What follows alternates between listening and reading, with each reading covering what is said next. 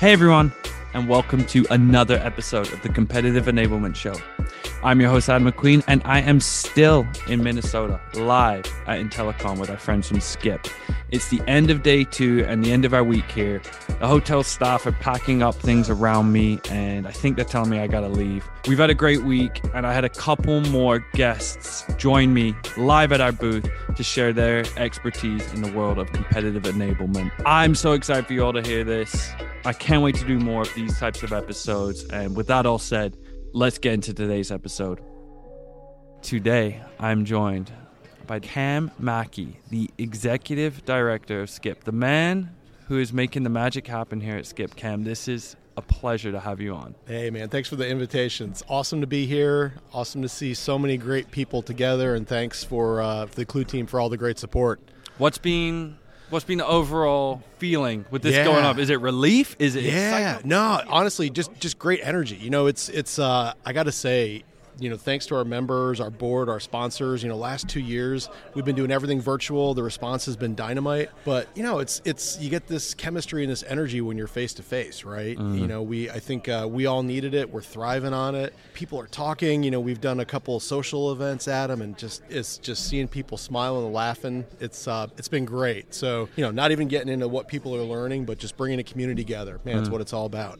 All right, so although you don't necessarily hail from a competitive background, I mean, you've picked up a thing or two through osmosis. Sure. If you were to lead your own session at SCIP, what would it be? Yeah, no, it's a good question. So yeah, my background, I'm a nonprofit guy, but you know, prior to joining SCIP in 2019, I spent about 2 decades working with leadership in manufacturing companies, and you know, I loved it because, you know, leadership, they don't care if you call it market intelligence, sales enablement, CI, you know, that doesn't make a difference. It's what's the outcome for the business. And so I think, if I wanted to do a session, it would probably be a fireside chat with a CEO or, you know, someone really, really heavy hitter thinking about what do they need from an intelligence perspective? What do they need in order to really get their attention? And how are we missing the mark right now? As CI professionals, right, we do a lot of good, but man, we got some bad habits. And so I think having a dialogue with senior leadership in a, you know, candid, you know, no BS way, I think can hopefully give some good ideas for CI professionals and you know, any type of insights professional on how we can level up. How do you think CI pros are missing the mark right now? Yeah, you know, so I'm going to say it's a complicated answer. So piece number one, I'm not sure that companies are doing the best job staffing the functions. You know, we see a lot of organizations where they'll, you know, put someone in a CI position or a compete position, and they don't have any background in it, and sometimes they're not even getting much support. And so, you know, there are great providers out there. You know, SCIP's one of them to do training and, you know, help build peer networks. But I think, you know, the first thing, management probably needs to be a little more intentional and thoughtful about how we're staffing and also how we're resourcing these functions. You know, we see a big investment increase in all types of competitive enablement and CI, which is great. There's still a lot of confusion out in the marketplace about, okay, what should my mix be between inside talent, outsourced services, tech, et cetera. So, you know, I think leadership at companies need to help CI think through that.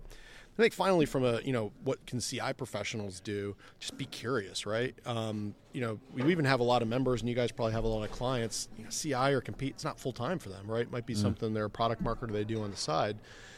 So I think, you know, the key recommendation there, be curious, right? You know, recognize that you probably don't know much. That's cool. Find someone who does, you know, join a network, attend conferences, whatever it is, you know, read white papers. There's a lot of great info out there if you're just curious and tap into the great resources available. I'm joined by Dustin Ray, the head of intelligence at Datto. What have been some of the biggest takeaways from some of the sessions so far? These have been great sessions. I would say I've been coming to SCIP for quite a few years now. I've found a lot of these sessions to be very powerful, where and very insightful. So we started here on Monday. I went to a couple of great classes that were on like win-loss. And it was very interesting to see of how, from across the intelligence base here, of how to best organize and how to do that. And then also, I attended a seminar yesterday too that was more on how to prepare and how you, as an intelligence professional, half of us is how do we elicit information? What are some of the best practices? It was very insightful. I've just always said, okay, here's what I want answered, and just jumped into conversation. Where there was a whole different plan, like put together a whole plan of how you're going to get to it, and then also take into account psychology and how to work with people so you can validate information but also dig deeper. So very insightful. And then two is there's been a couple of examples of different groups.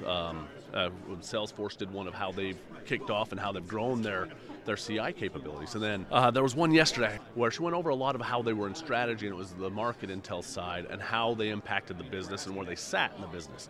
So I learned a lot about, hey, there's different ways of how we need to sit and work with different people in the business based off of what their responsibilities are. And we got to understand where we sit as a team. So it's been very good to learn that here, and it's been one of the main things I've caught out of it. Okay, so if you've been a couple times to IntelliCon now, if you were to lead a session next year, Cam calls you up, what would you lead a session on? So one would be based on, okay, if you fall underneath sales, where's the best place to work? Or the next would actually be, how do you deal with where you lie in the business, and how do you address those KPIs and grow from there, right? Because I think, and even in the Salesforce one today, they made a lot of sense. Hey, look, you have to make sure you're meeting the goals of where you report into, but also you have to be able to establish those paths to Intel. So with the front end of the business to collect it. So I think there could be a great series next year, but they should focus on that, right? Rather than, hey, how do we get more from the business, instead of how do we better fill those KPIs and how do we better create those Intel connections and networks with the front end of the business. I'm joined by Pierre Hiller, the Senior Director of Competitive Intelligence at Veeam Softwares. You're active, you're part of the SCIP board, so you've met a lot of compete professionals over the years. Have you seen a noticeable shift over the past few years about how competitive experts are operating, or the world they're living in? Well, I have only 9 years. I still feel I'm young in it, to be honest. But yeah, even in the last 9 years, there's been an acceleration in the shift. And there is two big dimensions that have changed in my experience. The first one is, of course, like the tools. Like when I started, literally, we started using like wikis or SharePoints and Excel and stuff like that. And over the last 9 years, there's been an explosion of the CI vendors, like Clue or Crayon stuff like that. That really makes our life easier, I guess. Because it's like out-of-the-box platforms that we can use. So I think that's the first one I've seen, that when you start now as a CI specialist, it makes your life way easier because you don't have to custom build the platform or manage it yourself. It's really light touch. So I think we have tools for everything, data sourcing, analysis, distribution, promotion. So that's the first thing that is really nice for us. So that's the first one. The second one, I would say, just the amount of data, the proliferation of data. That's probably something that didn't change over the last 9 years, but probably like last 15 years maybe. Nowadays, we have so much data available that it's a nice thing, because at least you don't feel like you don't have access to anything, but at the same time, you can drown in too much. Exactly. So that's why, again, I come back to the tools and the processes. You have to have the right tools to filter it out, and you have to have the right processes to know what to look for, and the right mindset, critical mindset to do the analysis yourself. So the amount of data, and also, you're right. There's not only good data out there now. Yeah, a lot of you got to find a needle in the haystack. Yeah, because some of the data might be just an opinion, like very opinionated, like not reflecting the factual things. Some might just be bluntly wrong or bluntly, misleading. So you have to.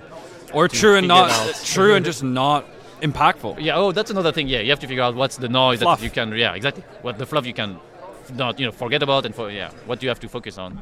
The other one I'll tell you that is a really exciting one for us, and I think is just shifted over the last 5 years, and it's going to be interesting to see how it's going to evolve over the next 10 years, is maybe 5-10 years ago, the execs, the company did not really understand the value of CI very well. So it was like it was a cost center. It was like, it's nice to do if you can afford it, but nowadays people really start to understand the tactical, mid-range, and strategic impact that CI can have on the company and every department within the company. The top execs, VPs, and even the sales on the field, they consider you more when you're a CI person. They come to you more often for your expertise. So we've built, I think, that reputation, and we've proven the impact overall as a function.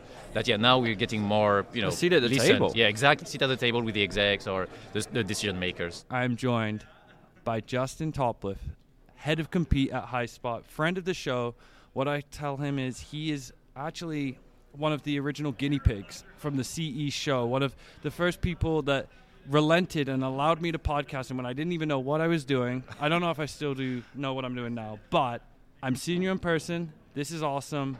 One of the conversations has happened over the last 2 or 3 days, and it sounds like it's the toughest nut to crack and compete, or maybe it's not in your opinion, but this idea of proving the impact on revenue. How do you prove your output? And I've heard a lot of different answers from different folks, and honestly, it's been a question that's come up like water cooler conversation a ton. So what's your approach right now in terms of improving your impact on revenue as a Compete organization? Yeah, the first thing I'll say is I think you have to. And just with any business program, right, no matter where you live in the business, you need to be able to point to the results that you're delivering to the business. And I think Compete is a big hot button. It's something that happens naturally in every company, regardless of industry, size, market maturity. There are competitors in your deals, and ideally you want to win all of the deals, that you're selling into. So starting with that in mind is paramount. And I think it is difficult to quantify unless you have enough activities up and running and some tooling in place that lets you measure different things. So stuff that we pay attention to at HighSpot is competitive win rate in addition to overall win rate. That includes no decision. We split out we take the no decision out of the picture and we take a look at the deals that are competitive, how we're trending there. We look at that in a variety of ways across different market segments, across different industries or customer types, whatever your business may have. And we set a minimum that we want to try and meet, a threshold every year. For us, that's as high as 70% in some verticals or market segments. You can also look at that as improvement over time or year over year. So competitive win rate is something that I think all of us are hopefully already paying attention to. Another thing that we track is the number of competitive displacements. So how many customers have we stolen from our main competitors over the years? That's another great way to demonstrate success. There's usage components and consumption components. That gets really easy to measure around things like competitive sales plays that you may develop. For us, those live in HighSpot, and thanks to our scorecard technology, we're able to see what consumption is looking like, what content is being shared. We can actually attribute a lot of that to closed-won revenue. So I can point to revenue numbers associated with different pieces of my content. There's also involvement in deals. So if you're using any CRM, you can probably add a checkbox or a field whenever you're tagged into a deal by your sales reps, and you can measure it that way. You can say, I influenced $10 million in one ARR over the past year, and that's a great way to look at that as well. Win-loss is another great way to quantify your impact, and that's really useful because so many other areas of the business benefit from that intelligence.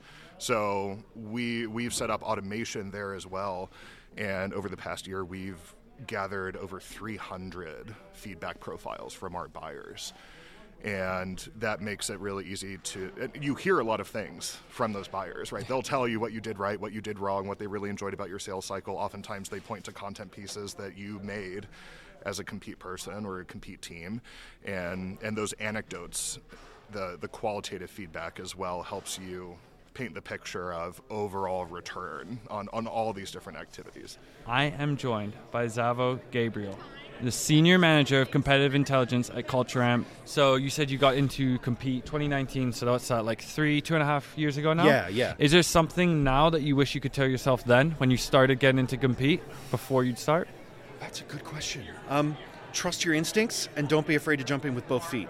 I think I spent a lot of time second guessing myself, and because I was new to this field, that I was learning how to fly while I was building the plane, while I was falling off the cliff. Yeah. How far can I take that analogy? There were a lot of times when I was second guessing myself, when I wasn't really sure that what I was doing was right. Being less afraid to sort of put my foot down and say, no, this is what we need to do. This is the way we need to do it. Have there been any highlights from any sessions in terms of? I mean, we've had countless amounts of people that are some of the best minds in Compete. That are decades of experience, and there's been plenty of tactical, strategic lessons so far. Has anything stood out to you on that side? So I just came from a session that your product marketing lead man moderated with Salesforce, the team at Salesforce, and it was really interesting how much overlap there was between the way I've been thinking about setting up a CI function at Culture Amp and the kinds of stakeholders that matter and the kind of reputation that you have to build as a CI function, that like the sort of trusted truth teller, not just throwing materials over the wall, but really getting a seat at the table and being part of the conversation, where it's not just that people are consuming what you write, it's that they care what you think. And this was the This was the VP and the director. This was members of a CI team at an 80,000 person company, and here I am. I am one person on the product marketing team who owns competitive intelligence for Culture Amp, and it's the same attitude, and that was really great to hear. It really reassuring, because those are the bits that matter no matter what scale you're at. And whether I'm a department of one or whether in some future state I have a team, and as the company continues to grow or whatever, this is the fact that I've been thinking about that, and shows that, okay, I'm on the right track with this. This is good. Today, I am joined by my friend Dan Hamilton. He's the VP of Competitive Intelligence at this up-and-coming startup you may have heard of, Salesforce. Yeah. Dan, it's a pleasure. I'm so happy to be here. I'm stoked, man. There is waiters, servers, people breaking everything down around us. We're the last ones in here. We're still here. We're the last ones at the table, still working. We may or may not have been the last people having drinks last night as well. So we're working hard. Yeah. And I was networking. Sorry, Yes. we were networking late Exactly, into the night absolutely. last night. Building our networks. What the hell do compete professionals need to stop doing? Oh, boy. It's going to be the longest podcast you've ever done.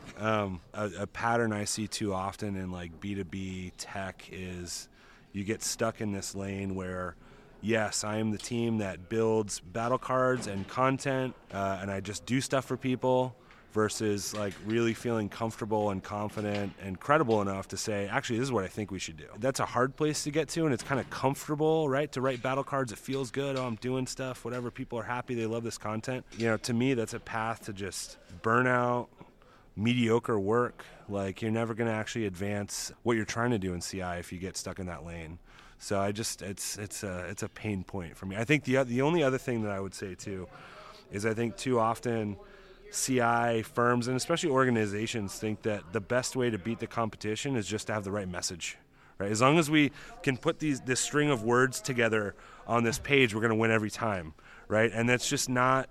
That might be true early on, right, where you have this crazy like differentiation and the gap between you and the incumbent is huge, but that evaporates really quickly. And I think just telling yourself that, if we only had the right positioning, we would be fine, is another bad path to go down. Then what's the answer then, in contrast? If it's not just messaging, what really matters then? Yeah, man. So I think one thing I think a lot about, I think this was in a book called High Output Management by this guy, Andy Grove. It's this amazing book on like leadership and management. And one of the things that really stuck with me from that was he has this principle called leverage, right? Which is, what is the 5% of activities that I can spend all of my time on that's going to deliver the most impact, right? So for me, like at Salesforce, we think a lot about like the business context, the competitive context, and like what we realize is if we can convince the company to make this change to our product roadmap, or enter this new market, or whatever, fix this part of the organization that's not functioning properly, that actually can have a force multiplier effect where I can actually influence hundreds of millions of dollars versus, hey, let me make sure all my sales reps see the battle card, which maybe I'll incrementally affect a deal here or there. So it's difficult though, hey, because what you say with the battle card thing is it's a deliverable. It's also like a checked box, but it is a deliverable, and it's like, I've completed a task. Where is what you're talking about there is, it's not a risk, but it's not necessarily something that's concrete that you have to do. It's like you almost have to pave your way. You have to find a way to influence and make a decision that might not be right in front of you. Right. Battle card to fill out. It's safe, right? Yeah, it's safe. It's option. Comfortable and easy. Yeah, for sure. And that work does still need to get done, obviously. I mean, that is foundational, right? Because that's the other thing that I said in the session was like, if you're going to start a CI team, especially in B2B, anything, you're going to start with sales, right? That's your first audience. They're going to love you. You can actually connect, the work that you do to tangible business outcomes very quickly, right? But, to me, it's just like, how do you move beyond that, right? How do you actually see the big picture? Because the reality is, like, I mean, we've gone down this path in the past. You could spend 6 months building out a new competitive messaging program, framework thing, whatever, and that's cool, right? And marketing's going to love it. And, there are going to be some deals that you win because of that. I would rather spend the 6 months, though, understanding the fundamental, like, nature of the competition and almost change the playing field, right? that to me is where you actually drive the most impact, and I don't think a lot of CI teams really move in that direction. They're literally, I think, kicking us out at this point. I think we're the last ones in this whole building. I mean, you can't get us out of here. Dan, it was a pleasure. Dude, thank you for having me. I think this is awesome. Thank you so much. Let's go.